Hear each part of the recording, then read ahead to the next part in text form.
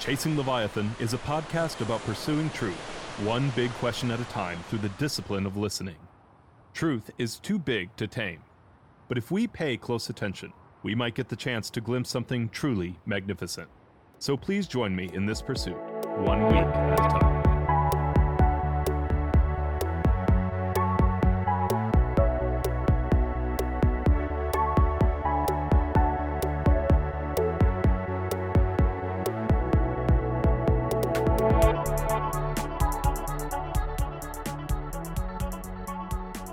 Hello and welcome to Chasing Leviathan. I'm your host, PJ Weary, and I'm here today with Dr. Meg Leja, Associate Professor of History at Binghamton University, State University of New York.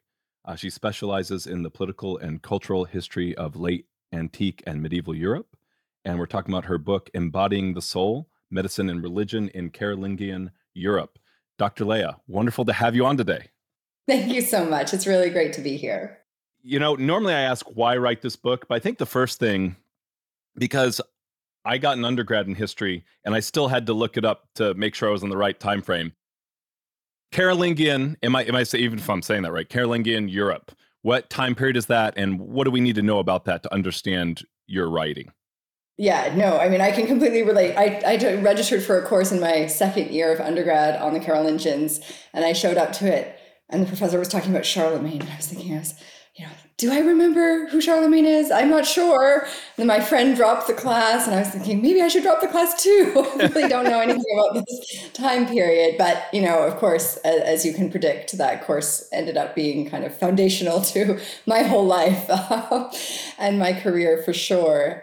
So we're in, the period I focus on is the 9th century in particular. The Carolingians come to power in right in the middle of the 8th century, so 751.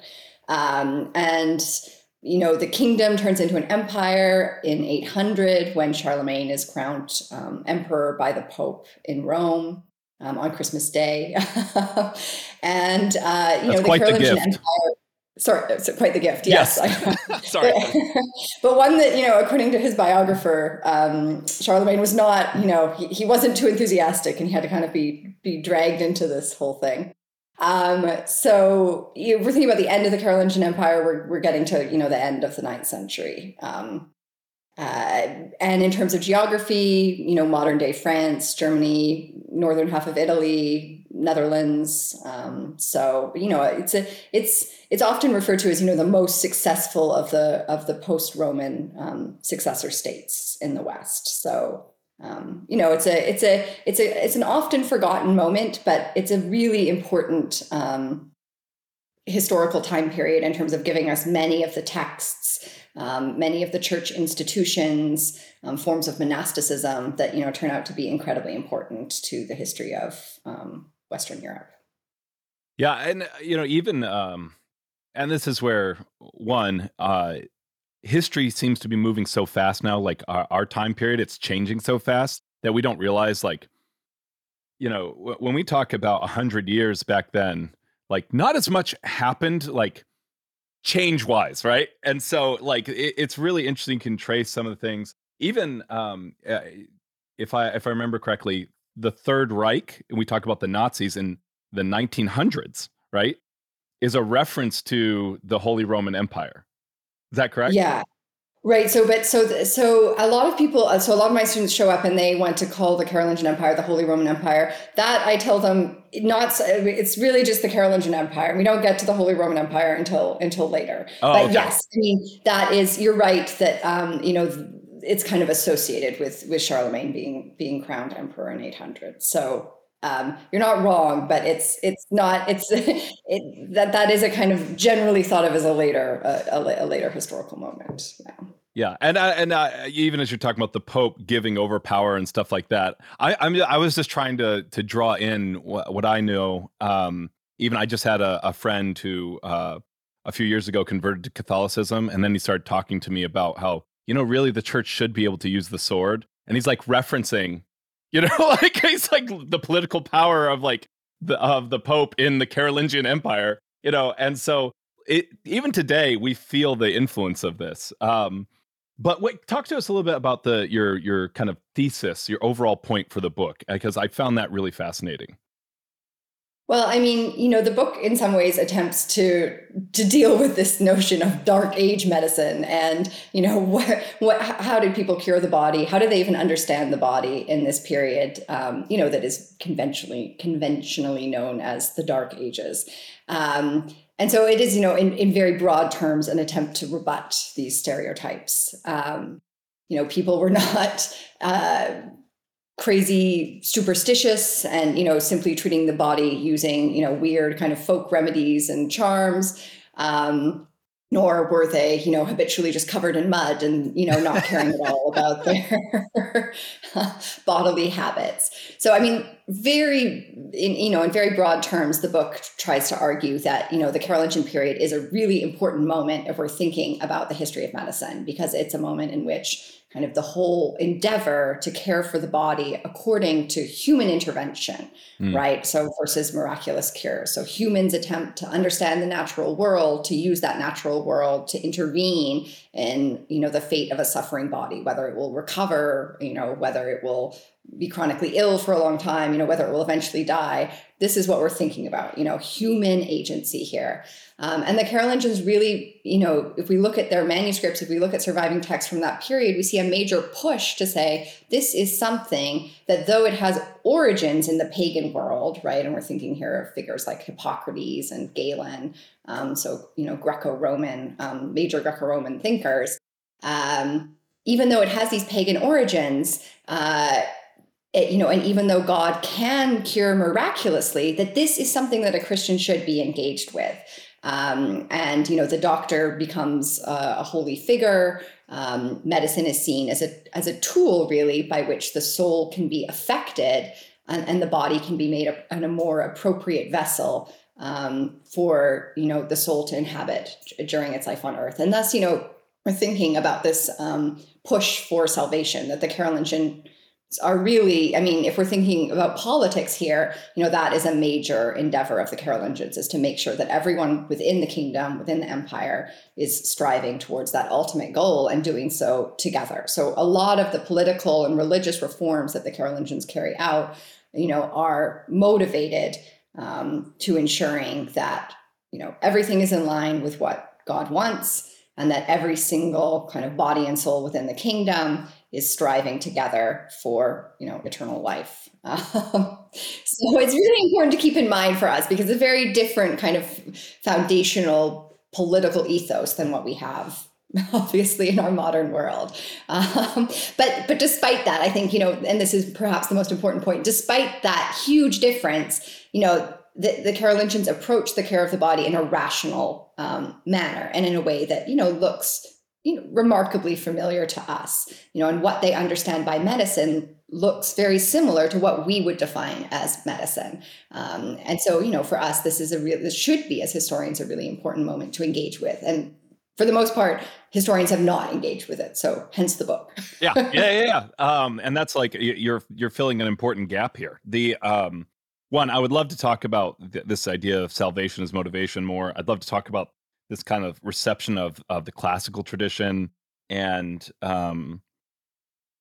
even this idea of like metaphors that kind of move across disciplinary. Well, they wouldn't even call these disciplinary lines back then. I understand that's anachronistic, but like the way that they used body terminology to talk about the kingdom, those sorts of things. But I am going to go for the cheap and hilarious question, which is, talk to me a little bit about hair removal, because that was such a great way to start the book.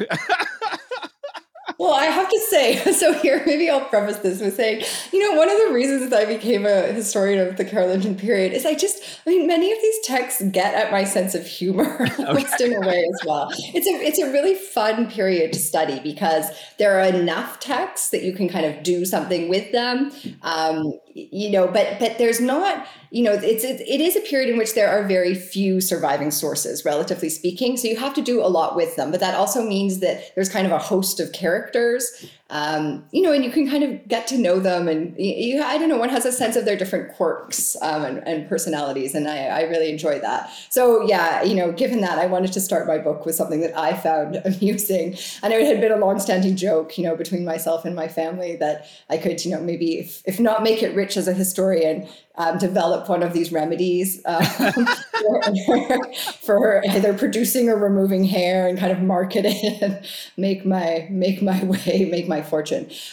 So, I mean, hair removal seems like one of those, bodily techniques that is on the, not very important. But in fact, hair had this huge significance for the Carolingian dynasty because they replace a dynasty that had been in place since the Roman period, so since the Roman Empire, and had ruled for, over 250 years. So it's a really big moment in 751 when the Carolingians seized power. And this previous dynasty had in some ways symbolized, but more than that, like the power of their family was really embedded in this long hair that they had. So the Merovingians are known as the long-haired kings. And when the Carolingians come to power, they do not have long hair. They keep it short. So we have the political significance of hair. We also have, of course, a religious significance of hair. Most people will be familiar with the religious tonsure, right, that you would get as a monk. So, it struck me as not entirely surprising when then we turn to these manuscripts that survive of various medical remedies. And I was seeing, a lot of remedies for hair removal. There are also some to encourage hair growth. So, I think we're starting to see here, I guess I should preface this by explaining that, a lot of these herbal remedies had been seen as kind of, for a long time by historians, as things that monks and intellectuals copied, but without necessarily kind of thinking through them. And when we see all these remedies for hair removal, we're starting to think, no, there might be some intersection with political and religious culture going on here. And that, the way in which people copied remedies actually might have a greater significance, right? That, these might be conscious actors who are engaging with a medical tradition in a really active way and sorting through what is useful for them. So that's, perhaps what drew me to the hair anecdotes that begin my book. And, we have this famous grandson of Charlemagne called Charles the Bald. So, hair really does come up a lot. There you go. Oh, I love it. Yeah. I mean, the idea of you running an MLM with the arsenic cure for hair, just, yes. I could see why that, like, what just happened? No. Yeah. Can you talk a little bit? You just mentioned it a little bit. This movement, medicine kind of went into the monastery, and then it came out in this form of what they called the medicus. I'm learning how to say Carolingian, so I'm not sure if I said medicus right. But can you talk about that movement to the monastery and out to what we would normally think of as doctors? Yeah. So I think what's important to explain here is that for a long time, this dark age medicine, so medicine between, the end of the Roman Empire and say the 12th century, when we first start to see universities forming and medicine being a subject that is being studied at these medieval universities.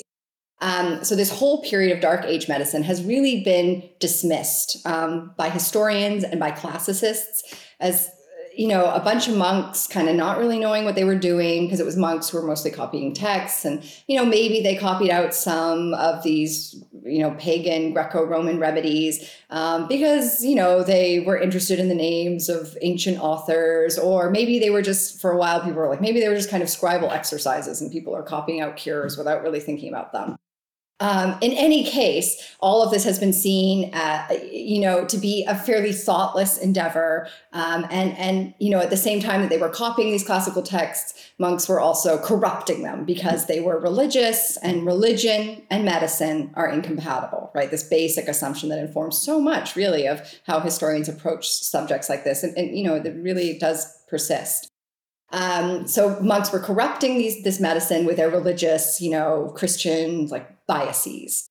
And I really, to some extent, this is not an untrue story, because monasteries are centers where texts are copied. It is in large part probably monks who were engaging with the medical tradition and who were Christianizing it, as I explained a few minutes ago.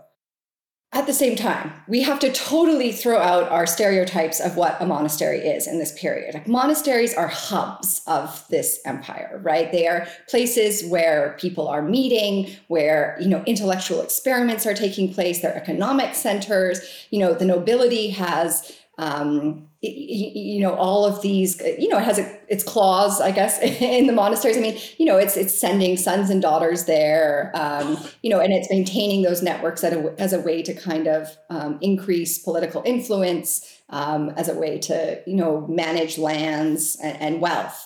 And certainly, the relationship between the king or emperor and different bishops and different abbots of important monasteries, abbots and abbesses, these are very important political links. So monasteries are, essential to the intellectual, political, and economic life of this kingdom. And so when we think about the medicine that is actually being copied there, this is no kind of it's no side endeavor. Like, it's very likely that this was something that was encouraged at the court of Charlemagne, that monks were taking up at the monastery as a kind of, instruction, like copy these texts. They're important in terms of how we're conceptualizing our mission as rulers of this land.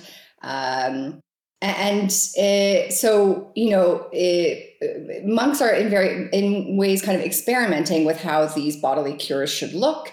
And if we look at evidence, for example, we have this plan of kind of what an ideal monastery might look like from the year 830, called the Plan of St. Gall. We see that there's a whole complex within the monastery devoted to medical care. There's a room for taking baths. There's a kitchen for the preparation of specific types of food. So here we're thinking about dietary medicine and providing meat and more sustaining foods to monks and perhaps visitors, people coming to the monastery for treatment who are ill. We have a whole room devoted to bloodletting and purgatives. So there's a whole huge latrine actually attached to this room, which should give you a sense, if you don't know what a purgative is, right? Coming out both ends. So bloodletting, purgatives, we have a storeroom full of drugs. We have a room for the chief doctor. So it's a very, and we have a herb garden as well. It's a very developed complex, showing the kinds of resources that a monastery might think of devoting towards the care of the body. And these are innovations, right? These are things that the monasteries of the Carolingian realm would have been developing. So this is not some kind of superstitious medicine, right? This is a very rational, highly thought out medical plan that we see coming out of these monasteries. And so the medicus. The medicus is simply the term for doctor. The idea of a doctor is certainly nothing new in the Carolingian period. But what we see is that the role of the doctor is being sanctified, right? So rather than someone who simply kind of cares for the body and, has a lesser position compared to the person who cares for the soul, and this might be like an abbot or a priest or a bishop, right? The kind of language that is being used in many of these texts that the Carolingians are copying and producing, describes the doctor as someone who sees invisible things, right? Who cares for spiritual matters as well as physical matters. For someone who is essentially an agent of God, right? Who has a role kind of appointed by God to care for the body, but in caring for the body also, because body and soul are a unity, has to think of the whole person. And so it's really in the 9th century, I argue, that we see the physician taking on this kind of honorable position within society, this really respectable role that is going to continue. I mean, that has a long history, with ups and downs, but the Carolingian period is an important moment in terms of how we think of the role of the doctor now, I believe. Yeah, it's really interesting. I had on Paul Craddock on to talk about his book Spare Parts, and for him, I think it started in like the 15th or 14th century. I should know that better, but I can't remember. But basically, at that point, it had declined back again to where doctors were barbers, and they were like not someone to be trusted, right? And so you see these fluctuations. But one of the things I appreciated that you showed some of the political motivations of Carolingian reform to Merovingian reform, the fact that because there was a political disjuncture, then it allowed the critique of many other things. And so we see the rise of something like this. Yes, exactly. No, that's so important because the Carolingians really have to justify, how do we deserve to rule, right? The Merovingians had been in place since the Romans. They had this long hair. They had this mystique about their dynasty, right? And so, in coming to power, the Carolingians need to show that they have divine favor. And so, this is not a new argument at all by any means. But my point is that medicine is part of this, right? That the Carolingians turn the care of the body into something, that is part of this imperial mission. And so rather than being kind of relegated to the sideline, we should really be thinking about the physical component of the self, what the care of the body looks like, this, push for health as being essential to how we understand the early Middle Ages, right? And too often, I think we're kind of thinking Dark Ages, religious superstition, and as historians push back against that, they really have focused a lot on what the care of the soul looks like, on how religion and politics intersect, but all of that still is a focus on the soul and spiritual matters. And I think there's just been this gap, as you said earlier, right, where we're not thinking about what the physical looks like, even to the extent of, what did the Carolingians, how did they imagine the body? What did they talk about when they talked about it? They don't talk about it that much explicitly, but we have all of these manuscripts full of medical texts, and, you rarely kind of hear about them in broader histories of the Carolingian period, but these are really important. I mean, these are the first witnesses to a lot of, Hippocratic texts. They're our first instance of Latin medicine. And, the fact that medicine ends up being a subject that is studied at, Latin universities, right? At universities in Western Europe, how can we not be thinking about the foundation that was laid in the early Middle Ages here? It's very important. And that's what, you talked about the translations that become even more important, following up is really in response to this. And it's the translation movement that leads us to the Renaissance and the Reformation. And all of a sudden, what a lot of people think of as like the important parts of history, right? It's like, or as Philomena Kunk says, the Renaissance. But I don't know if you're familiar, she's a BBC person, but the, but as we talk about those sorts of things, it's really interesting. You mentioned that salvation was the motivation, and the way that they talk about the body, and there's that implicit metaphor about the body that is then used to describe the political. And that's where, even as you talk about these abbots and abbesses being political powers, a lot of that comes from that body and soul metaphor, and the way that salvation is something, and this is something that I think we've lost in today's culture, where we think of salvation as a very personal thing, right? Like, when we talk about like someone's born again or saved, right? Like you're like, okay, that's like your thing. You're doing your thing. And in these terms, it was very political because it was whole communities. Like salvation was very much a whole world. Before you see this distinction, and you've talked about this quite a bit already, but this distinction between the separation between church and state, like that's not like the Pope is like dragging Charlemagne right into like you're gonna be emperor and like you are gonna like fill these these different seats. Can you speak a little bit to how that motivation and that metaphor kind of carried itself out? Yeah, I mean, what's so interesting is that there is no separation between church and state in this period, and that everything is much more local. So, we've ended up talking a lot about the Pope, but really, as I continually stress, and this is the start of the semester, so this is all on my mind. I keep stressing to my students, forget everything you thought you knew about the Pope, because yes, there's a Pope, and yes, the Carolingians kind of court the Pope, and the Pope courts them, and it's a relationship of mutual aid. But the Pope is not that important a figure. There's no like clear kind of hierarchical church in the way that we think about it in the early Middle Ages. Instead, politics and religion is much, much more local. Although for the Carolingians, we're thinking imperial local. So they're trying to make sure that all practices across the empire are uniform to the end that you just mentioned, right? To this end of trying to ensure that everyone is basically kind of on the same track. Like everyone has their different roles within society, and those are all good. But, ultimately we are all striving for the same thing. And this is the foundation on which the Carolingians really build their legitimacy. Like we are going to ensure that everything is operational, in terms of justice, in terms of how priests are behaving, in terms of how monks and nuns are praying within the monasteries. Everything is kind of a tightly working network to make sure that God is happy and everyone is moving towards that goal. But what's interesting is that, it's also a real way to hold those in power accountable.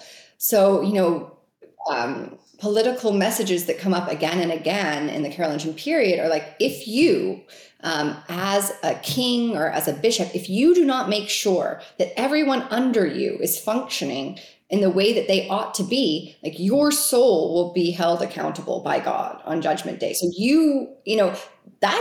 that's the threat, right? The ultimate threat. So it's a real way to make sure that people are not, to try to ensure anyways that there is no abuse of power. And again, to stress that, although everyone has their tasks, the ruler and those in charge have this greater task of making sure that everyone is kind of behaving, if they want to ensure that they themselves have God's favor. So that, that's interesting. And in terms of metaphors, I think you can begin to see this is supposed to be an optimally functioning body, right? Everyone has, a different, they don't necessarily talk about everyone having a different body part, but they're certainly talking a lot about this metaphor of the soul and the body working together, right? That this is a harmonious partnership. And we have, the political leader, we have, the king as the body, and we have the bishops. So again, not the Pope, the bishops as the soul. And, how can one part work without the other, right? They always need to be in communication. They always need to be maintaining this harmonious relationship. So, we really see an understanding of individual identity that is bipartite, right? We have a spiritual and a physical, and those could be, in opposition. We think about Paul and metaphors of like the body fights against the spirit, the spirit fights against the body, and this kind of notion of aggression. But part of what I try to argue is that in a lot of different genres in the Carolingian period, we're seeing this emphasis instead on cooperation, right? The spiritual and the physical need to cooperate in order for progress to be made. So that kind of communal, harmonious, smoothly functioning, healthy organism, this infuses a lot of Carolingian political and religious rhetoric. Yeah, and can you talk a little bit to? You mentioned it here. They're kind of they're working through things with Paul as a theologian. They're working through things with Galen and with Hippocrates. Can you talk a little bit more about the transmission of these manuscripts and how they would have both Christianized them, they're trying in a lot of ways. I mean, we see this ultimately with like Aquinas, right? Like he's synthesizing Aristotle, yeah, right, and famously. But we see the same thing as here. What does that look like for them to Christianize these classical sources and to contextualize their Christian sources? Well, I think we need to return here to a point you made just a few minutes ago, where you're talking about kind of, the inheritance of the classical tradition. And you were also talking about these other big moments, right? The rise of universities, the Renaissance, the Reformation. I mean, all of these are kind of recognized more prominently as moments in history where, kind of big ideas, come into being, or institutions that play out to our modern day. But the Carolingians are kind of those forgotten, like silent little mice. I don't know. I don't know what the right metaphor is here, but they we don't talk about this period as equal in moment to these other periods. But really, and this is not to get into, the Carolingians had a Renaissance too, but it is to think about them as a really, really important kind of moment of blockage, right? A bottleneck, or the Carolingians as gatekeepers, which I, call them. a lot of what we think about, we know a lot of what we know about the classical world, right? The supposed like great, moment in human history, right? That set the course for so much of our thinking about democracy and medicine and politics. We wouldn't know about that if it weren't for the silent Carolingians, right? They are busy anonymously. We don't have names often. We don't have people like Thomas Aquinas, like big figures, but we have these monks kind of silently copying away these texts. And that includes religious texts, so texts by church fathers like Augustine, Jerome. I mean, all of these really important thinkers in late antiquity. It includes earlier Christian texts, but it also includes, pagan classical texts. So works by Hippocrates, right? Virgil, any number, like works by, when I mentioned the biography of Charlemagne, right? This is modeled on Suetonius's Lives of the Caesars, right? So we have, all of this really important corpus of literature that the Carolingians preserve, right? And so many, as I referenced earlier, many of the first witnesses to texts are 9th century manuscripts. So we cannot think of our knowledge about the past without thinking about the Carolingians. And we cannot go forward, into the 12th century and the Renaissance without thinking about this kind of foundation of texts and traditions that the Carolingians synthesized. And you talked about synthesis, right? They bring it together. So in terms of medicine, say, what does that look like? We have these 9th century, a bunch, hundreds, more than we had previously thought, hundreds of 9th century manuscripts that are either full of different medical texts or have like a section devoted to medicine, or sometimes medicine is even in the margins, like different remedies just scribbled in the corners. But a lot, an indication that medicine is being thought of as a discrete genre, right? As we would recognize it to be, like a whole book about, great, these are different cures for the body. This is how the body works. This is how the physician should behave. That's a kind of standard book of medicine in the 9th century. These have been collected by the Carolingians. They might have even scoured different libraries in Italy, or, gotten texts from Spain, right? To preserve, we got out of an interest, like, let's see what the past has to offer us, and, let's investigate it, and let's copy it. We can turn it to a good use. Like, even if it was written by pagans, we can put it, we can convert it, right, to Christian ends. And so your final question, what does it look to Christianize these texts? Well, visually, right? We don't have tons of images, but what I try to draw attention to is the images that we've got are like pretty powerful images on the page of this random medical book. So we have a text on bloodletting. It's not even a very, it's not like a particularly beautiful text. This isn't, a gospel book. It's not ordained with, or illuminated with gold or purple or anything. But right next to this bloodletting text, we've got a figure of, Christ on the cross, with like blood on his face, clearly kind of alluding to the blood of the bloodletting text. And this is and at the top, we've got a mention of, in the title, the holy art of medicine. So, what is this text doing? It is clearly doing something new and very interesting, right? Trying to draw associations between the work of the doctor in bringing forth blood from the human body and, Christ's role on the cross, in terms of redeeming humanity, in terms of, bringing health to the human condition, through his blood. So lots of really interesting messages. So we got the illuminations on the page. We have lots of different like little snippets like amen and thanks be to God. We have this text, those are working to Christianize this otherwise, pagan work. And then, we can reference what I said earlier about the doctor, right? We see the role of the healer as emerging as a particularly Christian role, right? Someone who, like the saints, can intervene in the health of the body, who has a kind of channel to God. God works through the healer in either bringing health or not. So there's a multitude of different ways in which these texts are being Christianized.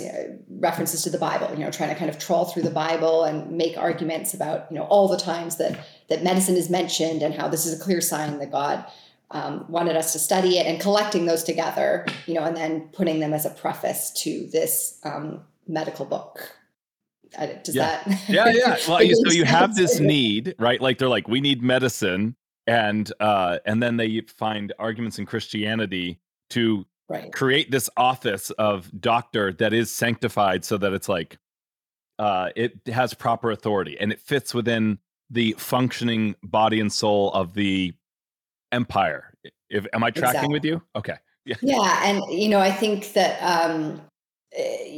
that's what's important to point out is just that they have. I mean, there is medicine in the Merovingian period. Like, it's not like people are like, "Oh, you lost your leg. Like, too bad." I'm not gonna. There's war. There's probably surgery on the battlefield. We don't know that much about it because we have even fewer sources from the Merovingian period. But people are practicing medicine. There are healers, right? People who would have been recognized as doctors. But what's new in the ninth century? Is that we have an attempt to justify, right, to explain, to legitimize what had already been going on, to be more self-conscious about it, right? And this relates to what we were talking about earlier, where the Carolingians take over from the Merovingians and need to justify, like, why do we have the right to rule? So we have this whole kind of reform movement that goes, I don't know, back to basics, but is really trying to think through, like, why do we do the things that we do, and is that okay?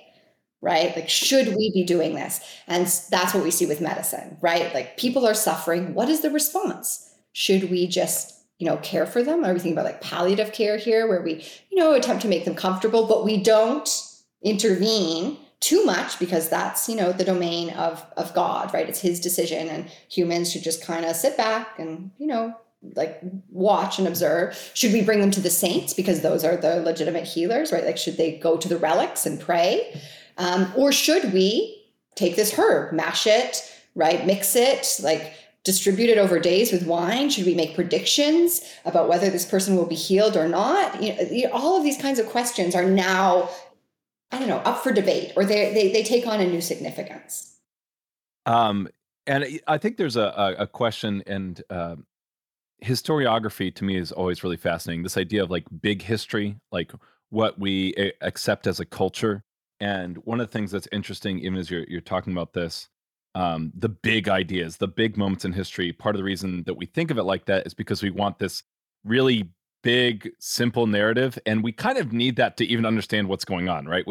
Not you, right? Like, you spent your whole life working on this, right? But like for the everyday person on the street, like, then there's the Dark Ages, and I think there's like the Renaissance. I don't know, and one of the things that's interesting about this, I think part of the reason I'm curious, um, you mentioned, I think for a lot of people, hundreds of manuscripts, and you're like, that's way more than we thought, and that's actually a lot. And I think a lot of people are like, that doesn't seem like a lot, and it's like, there was no printing press, right? There's no printing press. That meant that those all got hand copied and they survived. That's crazy, right? Like, that's a lot of work. It is, but I laugh in part because this is like a marital conversation, because my husband works on the 19th century. He's a historian of the 19th century. And so whenever I mention the number of sources I have, I'm like, whoa, I've discovered all these sources. He's like, I mean, Yeah. what's wrong with you? Yeah. It's not very many.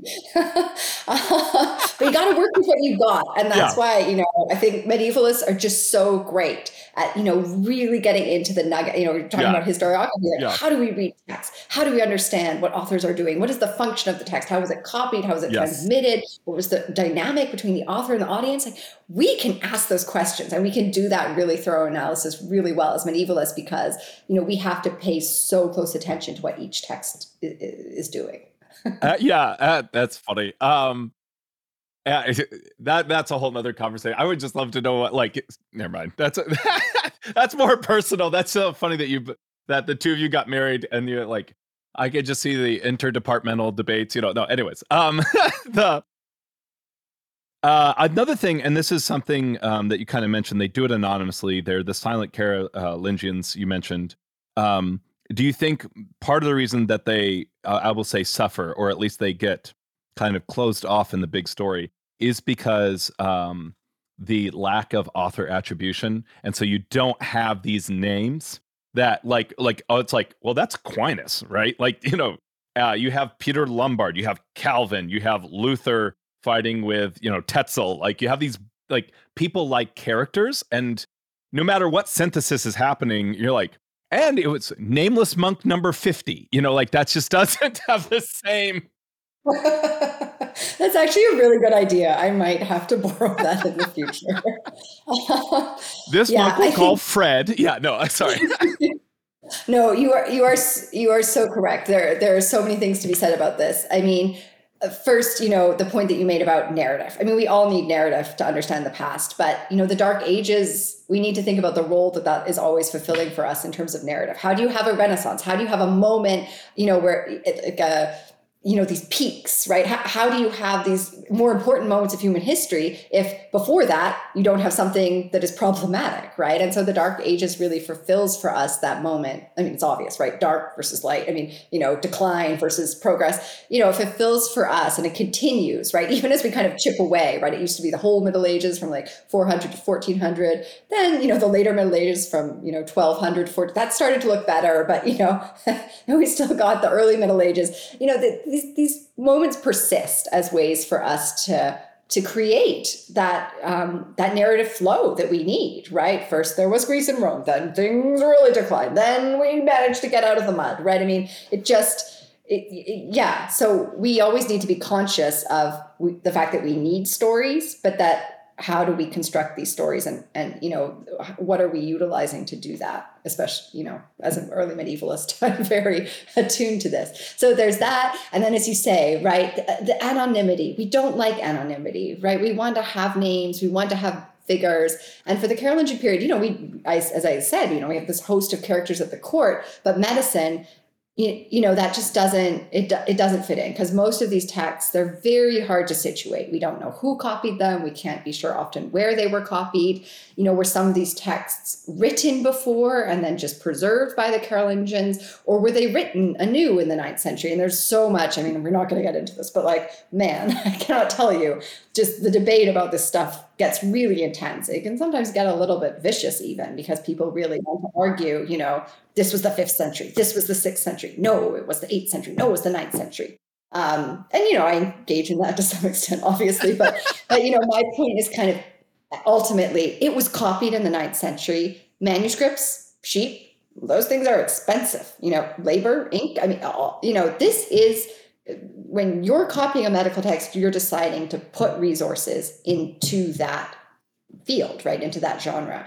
So, we have to appreciate that, the copying of these texts means something significant in the 9th century by whoever did it, wherever they did it, for whatever audience. I hope that as time goes on and as more people are working on this field, we'll begin to map out some of these relationships a bit better. I don't know that we're ever going to get to authorship. But we need to be able to grapple with, anonymous monk number 50, right? We need to appreciate those invisible actors in history. And there's been a lot of work in other periods to, bring voices to silenced peoples. And, I'm not, trying to necessarily make similar claims for Carolingian monks, but, these are silent actors who deserve some recognition for the fact that, they spent these hours uncomfortably, as, monks complain about, cold, with my cramped hand, bent over, copying out these works. It's not easy. So, Yeah. Thanks. Yes, exactly. No, that's my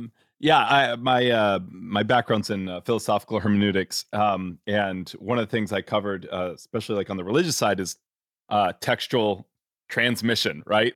And you just look at and especially the most copied book, of course, is the Bible. And so when people hear I think it's oh, I'm going to get it wrong. It's either 500 or 900, 1,000 different variations in text of the Bible. People are like, well, it can't be a trustworthy copy then. It's okay, before you, let's remember that these are hand copied, often by 15-year-olds who are listening to some guy read it off. It's there's a lot of misspellings. Okay. That's 95% of them. And you're when you start to think about that, when you start to think about literally, we if you get a book, that meant someone sat there and wrote. I've never written a whole book in my life. The idea that you just sat for hours every day just writing, especially. Anyways, it's a funny mental image to me. Yeah. Yeah. Well, it's a whole it's a whole physical labor that, we're just not really, yeah, I mean, we're so distanced from that. And, you talked about our period of history moving more quickly, but yeah, I mean, when I was growing up, yeah, I mean, I didn't have a family computer until I was, in high school. And, I mean, I wrote most of my essays by hand. That alone feels so distant to me now. Right. So, I mean, it's very hard for students at the moment, in my classes to really engage with what that transmission process looks like. And, it's very hard to grapple with the fact that, yeah, we can have text, but in fact, each version is slightly different. And what we see with medical text in particular, like, I mean, compared to the Bible, like we're talking Oh just yeah. huge differentiation. I mean, Right. radically different, like it's such a mess. Oh man, I just like, when I was doing my dissertation, this is enough to drive you crazy. I mean, you've got like the title of a text, and this title is similar, the text is totally different, or the same text, totally different titles. I mean, this chunk, that chunk mixed together, interspliced. I mean, it's a mess. So, working with these things, when the classicist said, the Dark Ages, like these are corrupt Latin texts, they were wrong, right? This was too much of a judgment. But it's true that they are very messy and they are very, very difficult to work with. So, it's that's a hard kind of barrier to overcome if you want to work on Carolingian medicine, for sure. So, and I mean, you don't mess with the Bible, right? Like, because those are God's words. But as you're talking about, obviously some of this is the corruption of texts, but a lot of it is actually the work of synthesis. And we see it as corruption because it's not attributed to an author, right? Right, exactly. Yeah, I mean, corruption here. I mean, there's corruption if we want to use the term corruption. That's just a mistake in copying, for sure. But how do you? I mean, sometimes it's clearly a mistake. I mean, sometimes this is a very active choice, right? Like, I Yeah. will not copy out this line, or I think this word, makes much more sense as this word, and I better change it. So, yeah, I mean, there's this whole creative activity that is going on. And that's, to return to the images, right? Even just thinking about, like, how will I frame this text? How will I set up this page? These are all choices. And we have to recognize or we have to recognize, but we also, if we're looking for evidence, we have to try to read back through what remains to get at, what kind of a choice was this, in a context in which there weren't manuscripts of medicine with Christ's face covered in blood on them. Like, what did it mean to copy this text with this image next to it? That's a big deal. And, what kind of debates, what kind of discussions must have been taking place within this society to produce this end result, right? So a lot of it's kind of reading back through the manuscript evidence to try to get at, what kind of conversations were people having about medicine? Were some people saying, we really ought not to do this, and this is dangerous, this is going to bring us into trouble, right? This is not the path to salvation, as we've been talking about. Danger, danger, against other people who are really saying, no, look, right? I mean, here's the natural world. There are all these trees, there are all these shrubs. Like, God made all of these things, and He wants us, right, to use our wisdom. We are rational beings. The soul is an image of God in its reason, and we should use that reason to govern the body, right? To not do so would, in fact, be an offense in some ways to the divine plan. I want to come back to something you said earlier where you're talking about, like, you remember getting your first family computer. I remember getting my first family computer.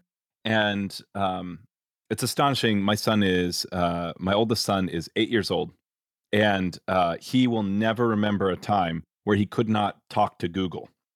Yeah, And I know. that is mind blowing to me. I mean, like, he will never remember a time when there weren't smartphones. He won't remember a time when Yeah, there wasn't social media. And that's only 10 yeah. years back, right? That actually started. And that has radically transformed our world. But It what has. go ahead. Yeah. No, no, sorry. I mean, I don't mean to draw us off on tangents, but it's so obvious. I mean, I have to say, so this is my third week of classes, and I noticed that even, just when I started teaching students during the break in my seminar, they would talk to one another. Now they're just all, they're all on their phones. It's just a totally different way of engaging with time and with the self, with other people. I mean, so it's really, things change very, very quickly. And, we don't notice a lot of that change, in the moment, right? It kind of passes us by. And why this isn't just me just reminiscent, just like, oh, back in my day. But the what I appreciate about the work that you're doing is that it gives us access to other modes of existence. And that's really like what I wanted to highlight here is that like, and this is kind of mind-boggling as well, is that if we don't have your work, we don't really think about a world without a printing press, right? And even that greatly, I mean, even as we talk about the number of sources and the way that the author becomes more important because of the way things spread. Like if you only have one book, it's like, well, Johnny copied that because it's like it's the one of like 3 books, like and as we talk about this, I think it's part of what history gives us is, oh, you know what? You don't actually have to. I mean, I've thought about this a lot as the internet has made copyright very awkward. It's like, what about a model of life that doesn't have author attribution? Do we have to have that? Do we need to be on our phones? Do we need to do we need to have this more global network? And these aren't, I'm not saying that any of this stuff is necessarily bad or the right way to go, but it gives us access to, by digging further in the past, we actually get access for creativity for the future. Yes. Oh, yes. Yes. Thank you. That was so, yes. I mean, this is, I don't really care that my students leave knowing anything about the Carolingians, about the history of pre-modern medicine. I so much care that they understand the benefit that the study of history brings to our society, right? I mean, fundamentally, this is a discipline in which we are alienated from ourselves in many ways, right? Like everything that we think about our world is kind of thrown into relief, and we are supposed to be shocked that we have these common sense assumptions, right? I mean, and again, this isn't a judgment. It's not good or bad. It's just to have that self-conscious reflection, right? To kind of perform, as we've been talking about, this disjunction between the Merovingians and the Carolingians. Everything is kind of, well, we have to rethink, we have to question, right? What is this correct? And, we should be doing that as members of a productive society, as a healthy society. We should be always thinking, what are these things we take for granted, and are there other options? So yes, I mean, it's alienation from the self, it's empathy for other cultures, other peoples, like it's humility in the face of this long span of, human time where humans did things in different ways, and, recognizing that we think we have the answers, but that the future might look at us and think, oh God, what were they doing? So, I mean, these are very important skills to develop. And it is about, ultimately it's about our own creativity, our own intellectual flexibility. And that's what I really think also about the study of pre-modern, if we're thinking about pre-modern medicine, it shouldn't be a kind of side note to, this is going to sound so self-interested, but it shouldn't be a side note to, becoming a doctor, right? I mean, if you think about the way that we want to train doctors now, and I feel like, there's been some more recognition that the humanities are important, that we don't want kind of, people who just have facts but don't know how to engage as human beings. But really, that I think ultimately we haven't seen a major shift in terms of how we understand training, right? Or how we understand preparation, or, what the kind of course to a medical degree should look, right? Like maybe it's great if they came in with the humanities, or maybe it's great if we include some of this more patient-centered care, but that it's the bedrock of what medical training looks like hasn't really been questioned. And, I really think there's more room for, using the humanities, using history to really think about, how do we understand the body, right? How do we approach care?